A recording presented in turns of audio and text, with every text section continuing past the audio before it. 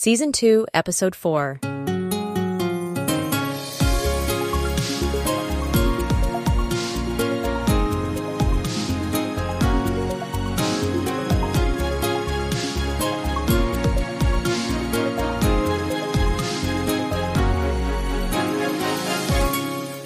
I'm James. And I'm Pat. And this is UX Podcast, advancing business, technology, people and society since May 2011. And with listeners new and old all over the world, from Thailand to Curacao. And wow, do we have an interview for you today. It's been a long time coming, but we did it, and it was by chance. We are talking to Nathan Shedroff and Chris Noessel. And we haven't done that in 11 years. The pair of them. Well, with the pair of them together, we haven't done. We first talked to them in episode 25, which is 11 years ago, as you said, on the back of their book that was released at the time called Make It So, about science fiction interfaces. And both Chris and Nathan have written, numerous books over the years. Which actually, to be honest, I think there's too many to list. There's too many to list, and we will obviously link to their respective online profiles in the show notes. And today's interview was recorded at UXLX, which is a conference that is held every May in Lisbon, Portugal, and tickets usually go on sale each October and sell out every edition. Our conversation with them at the conference, we wanted to reflect back on the interview 11 years ago and the book from 11 years ago, and project that into now and see what we can pick up and what's changed. I think so, yeah. But Chris and Nathan being who they are, I mean, we were all over the place, but in a very, very interesting place. So in my preparation for this gathering, reunion, we could call it, I look back at the transcript from our chat in 2012, some 11 years ago now, and it's quite a typical dialogue, I think, at least between, probably all four of us. Nathan, you made a small technical error when talking to a date, and Chris couldn't resist correcting the technical error and making sure we had the factually correct number for this. We're talking about years. Not unlike either of us. No. and then Per makes a comforting comment, trying to kind of say, it's okay, I do this too. And then, of course, I dive in with the jokey comment and the jokey response and make comments about our ages and time flies by in decades and so on, and go on to say, we'll book an interview with you again in 10 years. So we can have the new meetup and talk about this again. So and we'll actually have to play that clip. And in fact, I came up with the title of the book back then too, but never did anything on it until about 96, I believe, when I started talking to Chris about it, and he said, yeah, right on, this sounds like fun. And even back then, we had a feeling that there'd be something interesting in that kind of investigation, but we had no idea exactly what would, come out of it, or that we would find so much material. Quick data, not 96, 2006, right? Oh yeah, I'm sorry, 2006. I tend to make the same mistake. Yeah, no, decades fly by now. Yeah. It's a sign of our ages, probably. Yeah. I mean, I was just going to say, like, it's one kind of nerd thing to have been doing this 6 years. Yeah, we'll book the interview. We'll book the interview with you in 10 years' time, so we can have the okay, good. The re-meet up and talk about it. So, Nathan got his decades mixed up. He said 96 instead of 2006. Dig it. Okay. Yeah, and you... So petty of me, I'm sorry. What were we talking about? The subject? You were actually going back to the origins of Make It So, and the very first research you did into the topic. How long you'd actually been working on the book. Yeah, and then how it moved on to the next stage, and then when you actually started working on the book. No, in 2006 landed 1886 around there. 1886. Yeah. Something like that.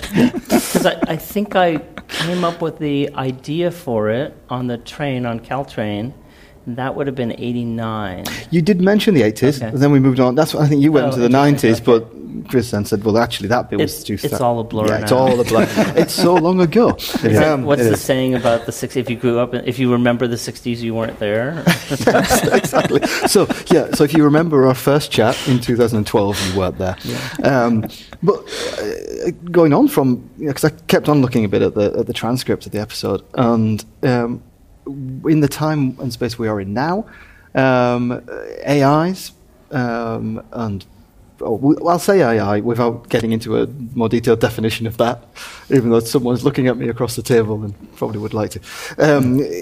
We don't mention AIs in that original conversation about sci-fi interfaces. And I thought, okay, maybe just the letters A and I we don't use. Maybe there's some variants. I tried to look for agents or agentive or artificial. I couldn't find any mention of these things, which kind of surprised me, but at the same time, it maybe made me reflect more about the time we are in now. Because back then it was really about interfaces, I guess. Yeah. That was the thing. Well, we definitely had agents and anthropomorphized interfaces and conversational interfaces in the book. Maybe it didn't come up in the conversation. Yeah, that was no criticism of the fact we should have mentioned it. It's more a reflection on, that was a thing, that was a category, that was there. But, we didn't have that burning need to talk about AIs. So if we did that conversation now, that chapter would have got those films would have got a much, much, much bigger slot in the interview. Right, which is essentially the talk you just did. Yeah, it's true. I have a question for you, Chris, and that is maybe because there's not a Hollywood film that necessarily... Well, so when I have my talk about the history of conversational interfaces, it starts at the burning bush, which I get isn't necessarily an AI, but the next one is it's a good one. The next one is the golem. Yep. Okay. And so, would you consider the golem AI? And would it I mean, it obviously predates Metropolis, but would it fit in that investigation, not being a movie, or would it have to permute to like Frankenstein?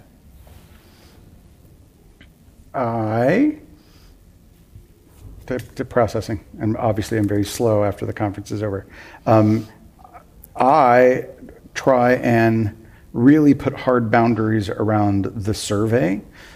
So I think in the book I wrote in 2017, I referenced the golem as an example of an agentive interface, which would lead me to say, oh yes, but in the context of science fiction, it's arguable. Yeah, it's arguable. But it's a great citation in the history of conversational interfaces, especially because the on and off switch is linguistic. I don't know if you guys know that.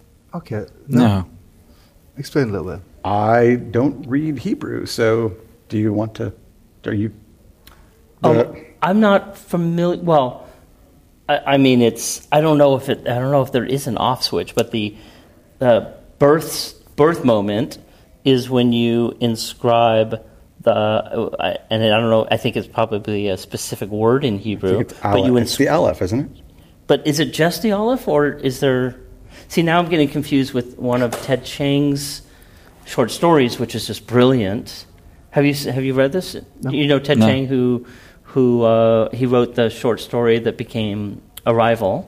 Okay. Oh, really? Yeah. Most amazing writer in the 20th century, as far as I'm concerned, because every single short story is a completely unique, different world that you have never thought of before. But one of his stories is, I don't know how to characterize it other than to say it's like Hebrew punk. It's sort of steampunk with golems. So the most important people in manufacturing are Hebrew mystic writers who have to write out the instructions for the golem on a sheet of paper in Hebrew, so you're writing right to left. And I think there's a specific amount of characters that you have to use, so it becomes a limiting factor in your coding. And then you wrap it up and you put it in the back of the neck of the clay golem, and it comes to life and does that function. And so now I'm getting confused of, does the classic golem, the original golem, have one letter or a couple letters? I'm going to sound more knowledgeable than I am. I'm looking at Wikipedia at the moment. And the golem originally had the aleph, and to turn the golem on, and then you would remove the aleph from the word emet. Am I saying it right? Which means truth. And when you remove the aleph, it becomes death, and that turns the golem off. Oh, I never knew that. Yeah, which I found just it's a wonderful linguistic pun in the middle of that wonderful myth. Truth to death. Wow. And then we got confirmed there was an off switch. Yeah, exactly. Well, and so my question to your question was going to be, what's the topic that we should be mentioning today that we will end up be talking about in 10 years? Oh, that's a fascinating one for us to maybe come back to as a ending question that we can think about during this little journey of ours. Okay. Because, then we can come back in another 10 years. But I feel like there's an AI in the room, isn't there? Because everybody's talking about AI these days. But at the same time, as you were alluding to, nobody is actually talking about something that they can define, which is a bit of a struggle for us because everybody keeps bringing it up. How do you guys feel about this word just being thrown around and meaning absolutely anything, it seems? So I did a workshop yesterday where I was teaching sort of fundamentals of design for AI, and I was touching on the three core components for me are fancy algorithms that interact with models based on vast data. I think that covers the majority of what has been called AI, and as far as I can prognosticate, what may be AI in the future. So for my money, those are the constituent parts, if you want to work with that. But you're right, like in the from the 1970s, we considered spell check would have been a really powerful AI, and now it's just a function. Right. It changes over time. Oh, that's interesting. Because I was just going to say, do you think then we're stuck with the definition of AI now, and we're going to have to invent like superintelligence? Do we have to have new phrases to move on to when we've kind of like outworn? So we've worn out these things that we have as AI. But what you're saying now is no, maybe not. Well, sadly, yes. I think. Yeah. We have words that change their meaning based on context. Pronouns, the word horizon. Those change. Your horizon is different than my horizon. Your listeners have a horizon all their own as they hear these words. And that's kind of like a pronoun word. It depends on the context. So I think that the social context and to some extent the technological context will decide whether we keep that word or throw it away. We've already been through a couple of AI winters over the history of artificial intelligence. And nobody would touch AI for a very long time. Even the term, even though that's why we invented machine learning. Because that's not AI. That won't cost me the funding that I need for my project. But now it's back in vogue again, and we'll see how far it goes. But I was remembering one of the things that we discovered when we were writing the original book is we went back to the very beginning of cinema. It's part of our survey that informed the book, and we rewatched La Voyage dans la Lune. And that's when you realize that there's zero interfaces in that film. Like when they want to open the door to the rocket, they just push it. Right? Certainly, I mean, you could sort of say that is a kind of interface, but what you're saying is, there's no sort of surface, it's manual. Artificial, intermediary. Yeah, exactly. That's kind mediated interface. Assisted. There's no assistance there. You're just pushing something out. Yeah, there was a fellow who used the term the Gutenberg parenthesis. I forget his name. Please forgive me. It's something I have to look up. But it was his thesis paper at the Royal College of Art. When I ran across, I think the title of it was Into the Hot. It was a weird thesis. But to use the phrase, the Gutenberg parenthesis, really points out that what feels like something that is permanent as a part of the world has a beginning and it will probably have an end. And I think Jeff Jarvis, that's not the one I'm remembering. So the guy I'm thinking of was referencing Jeff Jarvis. Thank you so much. So it may be that there's an AI parenthesis, or there may even be an interface parenthesis. Yeah. And in fact, I kind of believe we're getting close to it. Lots of designers are asking the question, what does it mean to be an interface designer in a world where I can speak to a computer and have it do the thing? Yeah, so, I have to say that I'm very frustrated with the co-opting of the term AI, which now has just been, laid onto machine learning. And now such that people who are doing real AI, like really looking at artificial intelligence, now have to modify the term and call it, AGI or GAI or whatever. To play off what Chris is saying, that's sort of the natural language, the natural evolution of language, and it's not like I'm going to hold that dike back, but I think it's problematic, especially when you look at the media, and you just an hour ago put this beautiful survey up and identified where the media's stories are that they shouldn't be and where they aren't that they should be writing stories about or reporting about. And to me, that's the difference between, reporters or filmmakers understanding that this AI isn't I, it's ML. Oh, right. But confusing that with stories about AI, right? And the difference there, and the reason why, if you read right now, this is, almost June of 2023, if you read an article that references the Terminator or killer robots or anything like that, you automatically know that reporter or writer has no idea what AI is and has no idea what is important about what we call AI and what's happening, and has no way, they don't know where the story is. Yeah. Can I share one quick anecdote? Please. I have a colleague that I worked with who was at Google and moved to Meta. Or was it the opposite? No, he was at Google. Now he's at Meta. I don't know if he still is because of all the recent layoffs.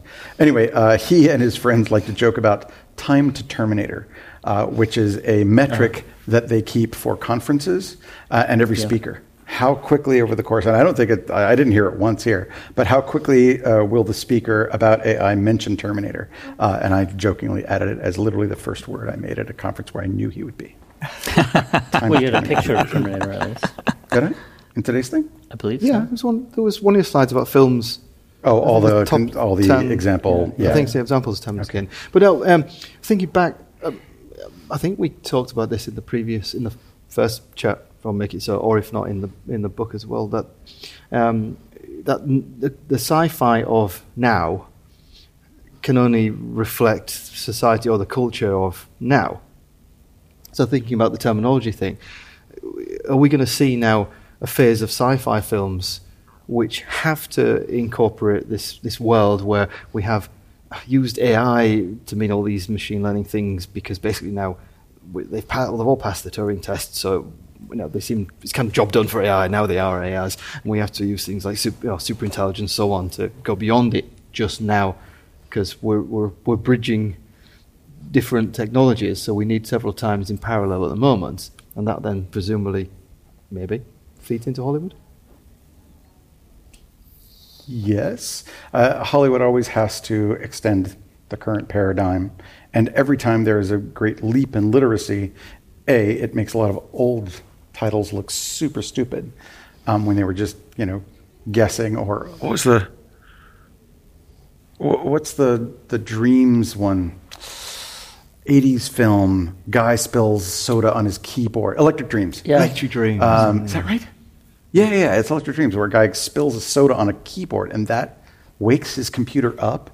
Like, at the time, it might have been even, tongue-in-cheeky, but now it just looks so dumb. Anyway, yes.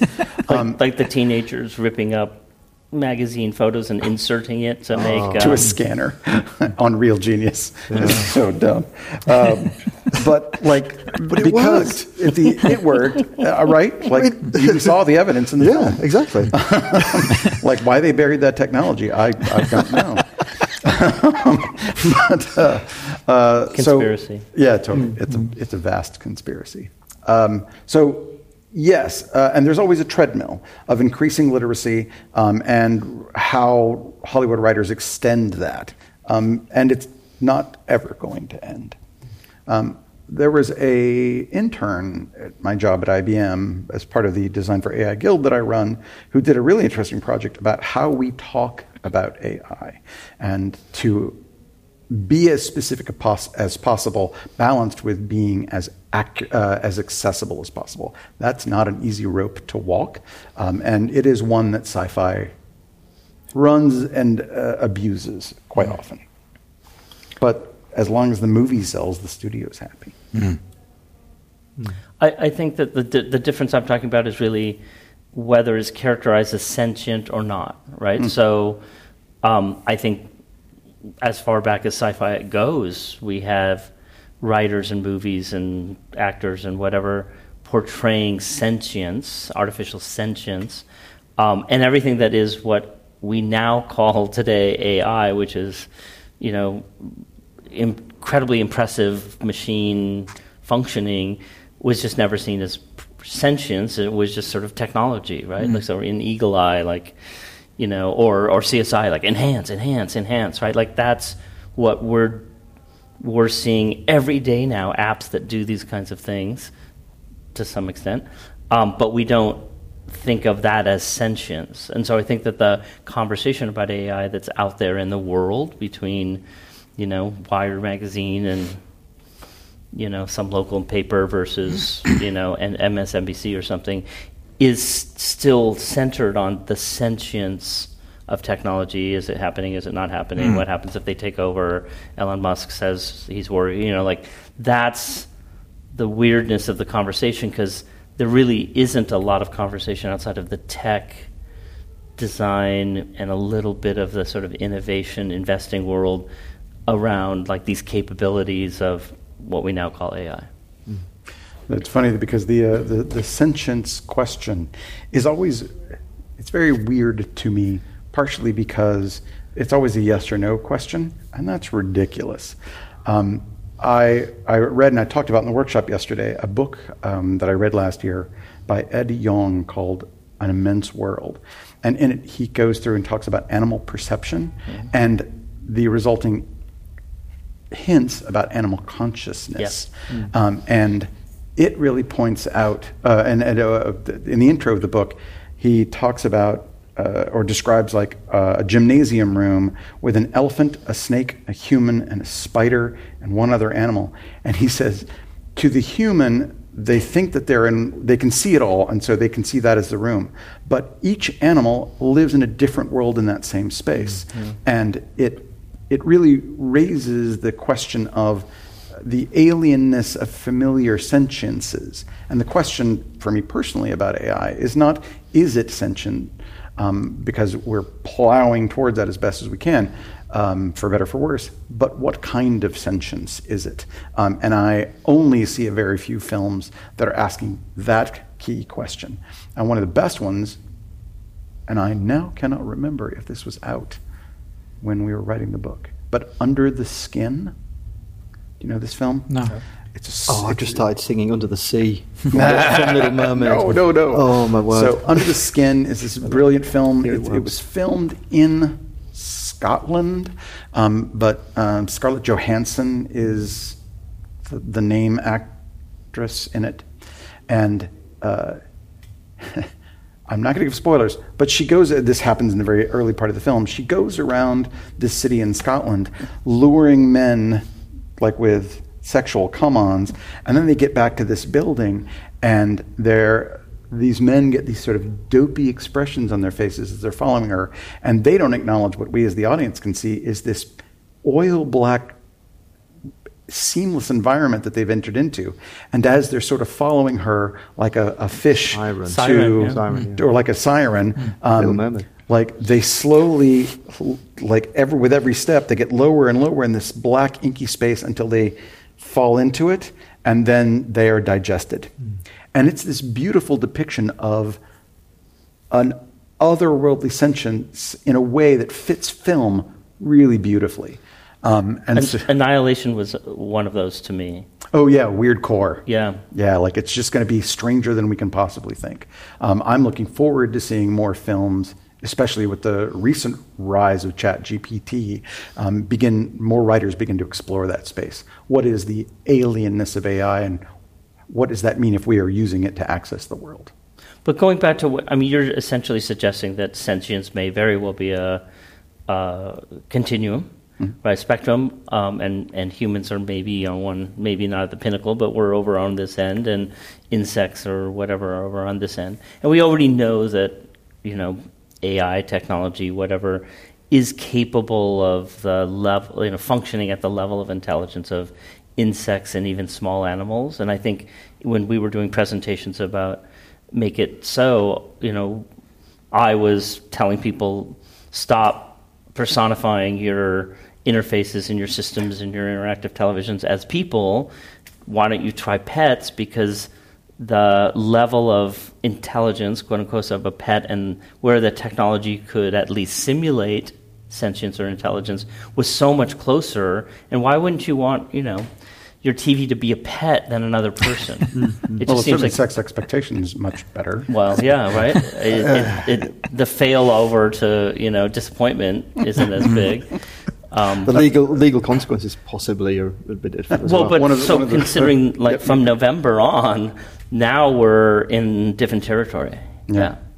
But what I'm hearing from what you're saying, Chris, is that we won't be able to define the type of sentience that perhaps is actually developing, because it's something that we are not capable of understanding. I don't think we're even yet agreement in the animal world of where it begins. Exactly. Yeah. So if we're not finished like you and your scale there, Nathan. I mean, if on the other insect scales or microorganisms and so on, if we don't really know where the grayness, right, it's not all white at the end here. It used to be like, humans are tool users. That's what sets us apart. And then we find out, like monkeys and dogs, lots of animals, fish, and crows and fish and octopi. Okay, it's not about a tool. Maybe it's opposable thumbs. So there's monkeys and what. Like we keep moving the goalpost because we have to make ourselves special. And so, one thing I'm looking forward to is these technologies will really help us question what that whole idea of sentience is, right? Like we already had the Google engineer declare it's alive, right? And it's not, but it's getting close enough that confusion is getting easier and easier to make. Yeah. This might be, I don't know if this is political, but maybe. Just thinking though, then we're saying sentient, but then also you've got life. And we have all the kind of, when does life begin? Yeah. When does sentience begin? Are they the same moment, or does one come later? Can we end up with a situation where we have machines who have maybe achieved one level that is higher than a living thing that eventually crosses that threshold? There's been a lot of talk about that recently, and we're going far field of interface, and that's fine. I love it. I have an outline for a book about designing for animals, like literally for them as users. And a long history of that. Yeah. And part of that has been doing research into this question of sentience. And the thing that really struck with me that I learned last year is that the current thinking, and I will have to open up my iPad to look at sketch notes for the source, but the concept is that it was mobility that developed sentience. Because if an animal, a stationary animal, develops a set of senses about what's coming towards me, and if it's a threat, avoid it.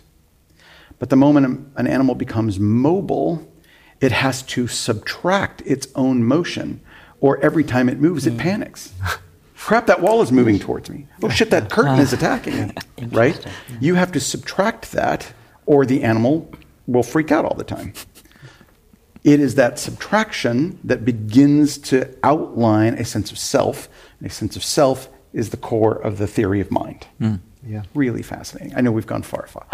I have an interview somewhere in my archives that never got published for the Demystifying Multimedia book with a designer at Apple who was designing. He did interfaces for Coco, and he did interfaces. The gorilla? Yeah. Yeah. And for the fascinating ones were dolphins. Yeah.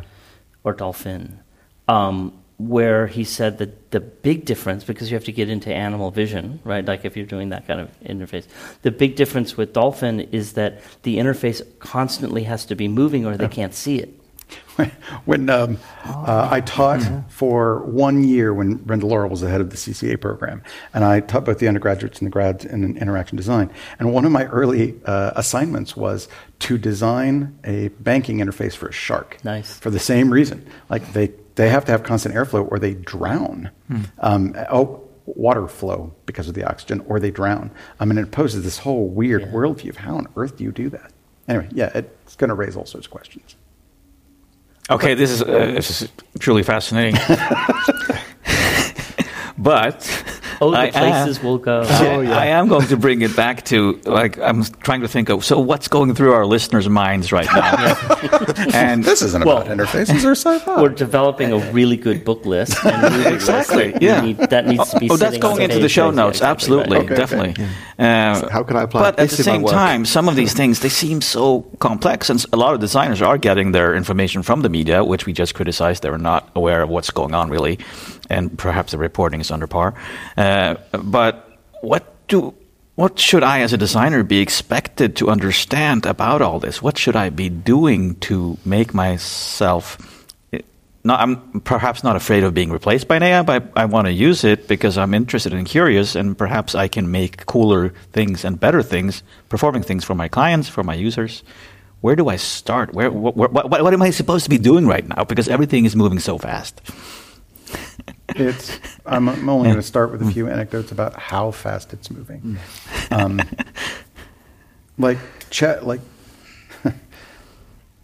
Massive industries, blue chip industries, are retooling around ChatGPT, and that was released in November. That's only 6 months ago. AutoGPT and Baby AGI was released maybe 2 months ago.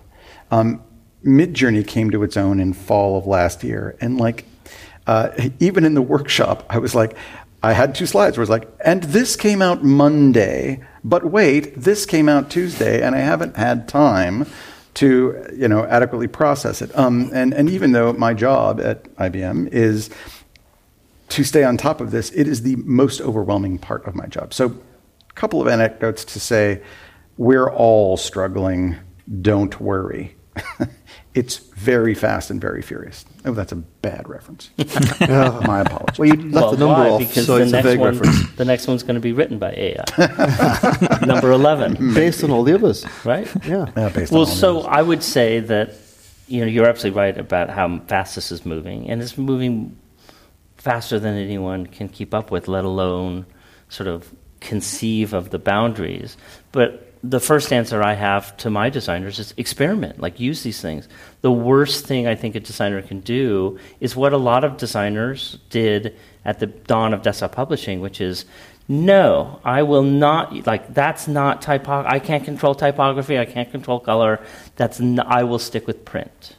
And okay, there's still print around, right? But they missed an enablement of design that has been orders of magnitude. So I think the worst thing a designer could do is say, it's more than I can deal with. I don't want to deal with. I want to keep to my process and tools. So I try to have my students just explore, play. I give them assignments so that they can see also where it's not really good. I think when I talk about AIs, ML, AI, whatever, I call them regurgitrons, right? Because they beautifully, elegantly regurgitate what they've been given, and that's sort of all they can do, at least at the moment. They're not terrible. They're generative in this other weird way, but they're not original. And they have a built-in regression to the mean, so they're really good at mediocre. If you're a sitcom or a rom-com writer, it's over. Because it turns out most of that's mediocre anyway, right? It's not going to be if you're a really good one, you're going to rise above. So my students, they can get 60 to 80% of the way there on their assignment. They still have to do the other 20 to 40. Not that they do, but you have to explore that. You have to play with that. The other piece of it is prompt design is a new design field. Like, how do you design a prompt to get the feedback that you want or the output out of a ChatGPT, or especially like a Stable Diffusion or Midjourney? That's a skill that they need to learn, which is an entirely new skill. And we, when we talked to you, Chris, about agentive technology, I remember us talking about just that skill of, as a designer, being able to say good option, bad option, judging what is produced by these generative systems. And that's an incredibly important skill, and one at the moment that can't be done by the systems themselves. Because it's a judgment. It's a subjective decision. I don't want to nerd out too hard. Oh. It can. See, I shouldn't have said can't, shouldn't I? Right. I know. As soon as I said it, I had the voice inside that said, James, you just said can't. He's going to come with examples. The way that adversarial networks work is actually with two AIs. One that spits out 10 options, and the other one which says which is closest to this prompt. Which of these images is closest to this prompt? So in fact, it is judging, but all it's doing is fit, not quality, not even novelty. When I have been playing with ChatGPT, I always stump it by saying things like, what's an atypical example of this object? And like that implies a field awareness and the ability to recognize within that what are the exceptions. Humans are still pretty good at that, and I always crash ChatGPT when I ask it for those sorts of things. Is that when it starts hallucinating best? No, so the new version of ChatGPT, and again, the speed of this thing, this was released last week, I think. But now it can, ChatGPT 4, and this will seem ancient by the time somebody listens to this later, now can browse and plan. So, and there are also all sorts of other plugins. But you can do something like say, hey, go to the UX podcast website and find all the interviews with Nathan Shedroff and Chris Noessel, and then summarize them in a timeline. We tried it right before the end of today's talks, and it didn't work, but that's because we were only 2 steps into the prompt design. I'm fairly sure we could get it to work eventually. We tried it for 10 seconds. So. Yeah, and that was it.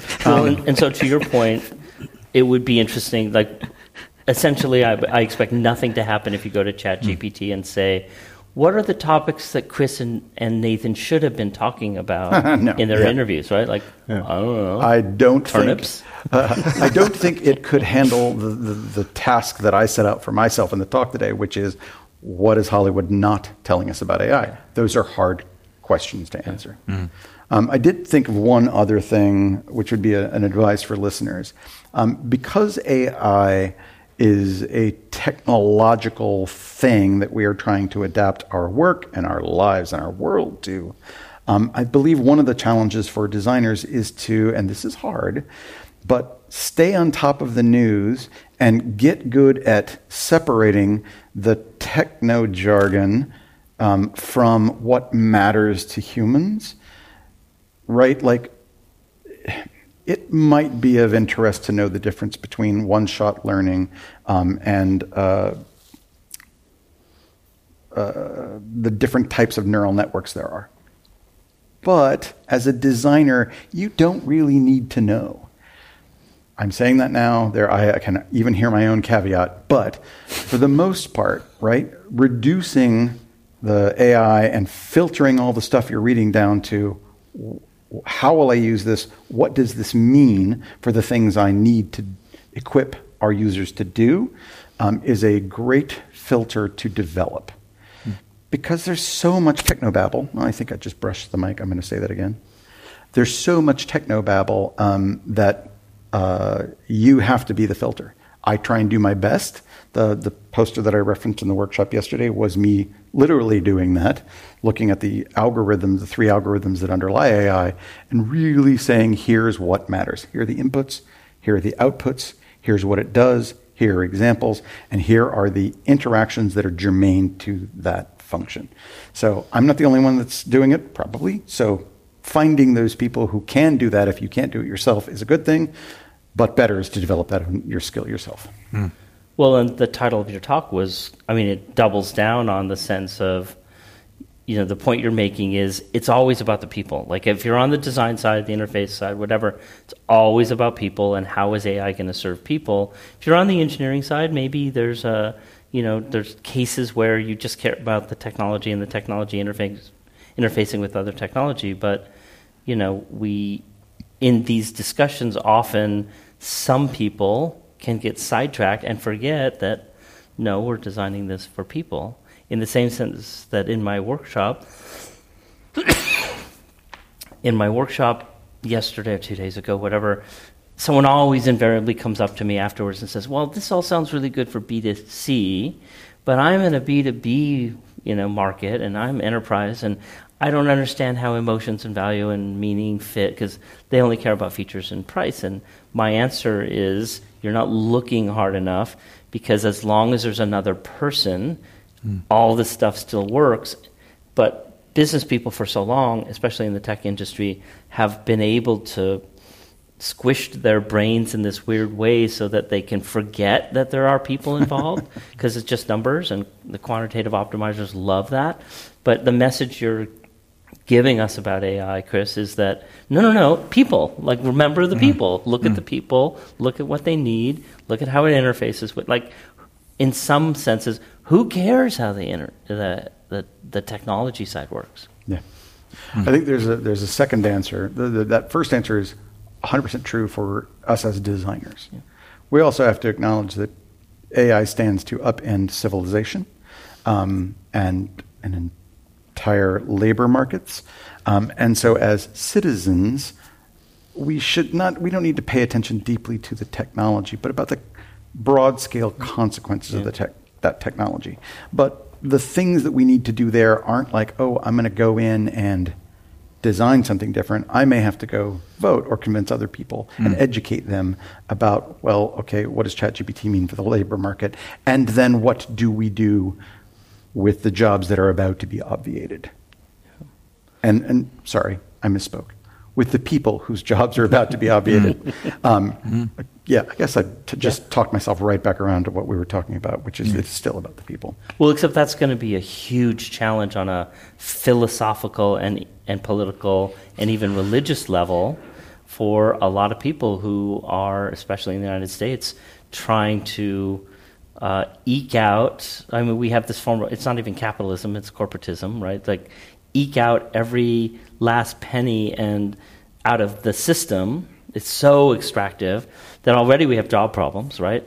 And there's the moralization of, well, we won't give you food stamps unless you jump through these hoops and prove that you're looking for work. And there's all sorts of stuff that all the research says U.S. problem, not a Sweden problem, doesn't work, right? And we're at this kind of détente in the United States between these philosophies, these approaches to solving problems, and here comes AI, and neither side is ready for that the consequences of that, because it's gonna be impossible to hold to this idea that welfare is morally repugnant and people are gaming the system and that's not just, etc. Like, there will be so many people out of jobs, and white collar jobs, not blue collar jobs, that it'll be impossible, I think, to hold fast to these traditional moral views of work and compensation. There's something really funny. So the pushback, the kickback against ChatGPT and Midjourney has been so loud, even from close friends of mine on social media. But I got into a conversation fairly recently about, where were you at the dawn of desktop publishing? My first job out of undergraduate was as a typesetter, a photo typesetter. And that job went away. Nobody was infuriated. But now, I think it's a bit of hubris on humans' part just to think, oh, art is special, writing is special. Turns out, not so much. Quality art, right? Quality art and quality writing, and even novel writing and novel art is hard and difficult, and maybe still not the purview of AI, and taste is not the purview of AI. But we've hit a point where we're touching on deep emotional things that we have to wrangle with, because it's no different than the desktop revolution as far as my old job was concerned, but it is different in the scale and the speed at which it's going to happen. So there'll be new jobs, and lots of people lose their current jobs, like Chris's example there. But what I think is really interesting that you said, Chris, about your job is to keep on top of the changes, what's going on in the AI world, and you can't keep up just now. Yeah. Right? I did say both things, didn't I? Yeah. So we're in an inevitable period now where policy does not have a hell's chance. There is no way policy can keep up. If Chris can't keep up and people involved in this branch can't keep up, then policy definitely can't. It wasn't going to keep up anyway. Now it really can't. So, and policy is what we need to revolutionize education, because a part of the answer, I guess, to this thing of where all the jobs going to go, all these people without their jobs. No, it's the generations coming up need to be trained so that the new jobs that are coming, they can fit into them. But it's so fast now, we're not going to get the policy in place, and we're not going to understand what that is. Except I think if you go back to people as your grounding philosophy, maybe policy will never be able to keep up, but it could certainly keep up better than it is now, right? Our leaders. And we can even enforcement of current policy. Right, Yeah. or redefining, we had the wrong sort of specifications, but our intent was this, and we can change the specifications. We know what skills humans need to be, children need to be, or adults need to be retrained with. It's very clear: creative thinking, strategic thinking, systems thinking, design thinking, communication, collaboration skills, and critical thinking. I think those are the ones I've put together, right? ChatGPT, these technologies are not good at those. So yes, we need to redesign education. And then we need to redesign the assessment of, education, because, every college, every high school, every school instructor right now is dealing with, what do you do when they have ChatGPT write their essay? Well, maybe, book report was never the assessment that someone learned something that we all assumed and pretended it was. Now it's clearly not. So change your pedagogy. It's time. Get off your ass. Sorry, you're still in the workforce when this happened, but you got to change. And I don't think a lot of people are ready to do that, especially in academia. Yeah. I also think the modern Luddite movement needs to be brought to the fore, and people need to get on board. So Luddism, as it was corporate washed, was about an unreasonable fear of machinery in progress. Right. That's a very useful denouncement for a corporation to make. But I was recently reading a book called Breaking Things at Work by Gavin Mueller, and it was all about the sort of factual history of the Luddites. And in fact, they were a labor movement who were concerned with losing power in negotiations with mill owners, which once you put a mechanized loom in a factory, suddenly the hand loom people no longer have negotiations for their jobs, and they're like, and this is going to ruin our quality of life. We're going to have to travel to a factory, factory, to do a job. It was all about fair wages. We're going to be replaceable. It's about quality of life, and so that is now back in relevance, right? We can either structure industries and, from a design perspective, individual relationships of users to AI as either you are the babysitter of this thing, and therefore you are much easier to replace, or we can design them as augmentations. And business, qua business, does not have the incentives to make that happen. It has to come from a pressure both from other systems, such as government, but they're slow, or us. I'm pointing to everyone at this table and everyone listening, to put pressure and vote with your dollars, vote with your vote, in order to steer the powers that be away from creating AI systems that just replace people or turn them into not managers. That implies things that I don't want to. Babysitters. Turn them into the babysitters of the AI. That's a terrible world, and I don't want to live in it. But while we're on this thread, I did want to add one other thing to our long and listing book recommendations. I just started it on the plane, but Matthew Wazinski's Design After Capitalism touches on a lot of these issues and even has a section on Luddism that I'm eager to get to. Highly recommended already, and I'm only on chapter 3. But it touches on a lot of these issues. Do you know, we're not going to have time to go back to the question at the beginning about what kind of interfaces, sci-fi interfaces we'll be talking about in 10 years. Because we just don't know.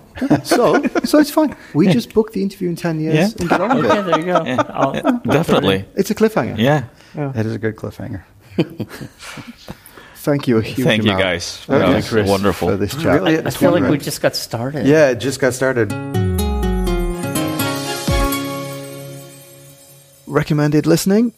Well, I think a good choice this time out of our many interviews with Chris we've done over the years. It's go back to episode 121, Agentive Technology. I mentioned it a little bit in the interview, but this is from 7 years ago now. Well, 121, I was going to say. Yeah, that's 7 years ago as well. We talk about digital assistants and agents and using technology to do things for us. So it's very much aligned with what we've been talking about and very relevant still. It's a fun one. You say agentive, I say agentive. I think it's one of those. You say potato, I say potato. I think both are correct. We do actually talk about that in the show. So, and if you want me and Per as part of your next conference, event, or in-house training, we are offering workshops, talks, and courses to inspire and help you grow as individuals, teams, and organizations. To find out more, just get in touch by emailing hey@uxpodcast.com. Remember to keep moving. See you on the other side.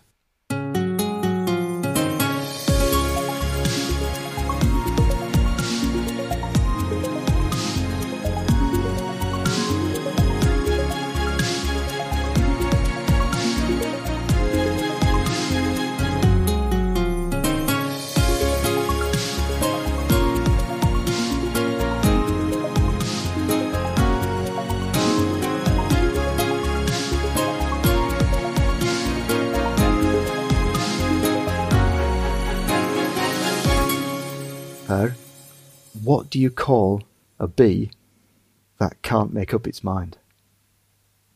I don't know, James. What do you call a bee that can't make up its mind? Maybe.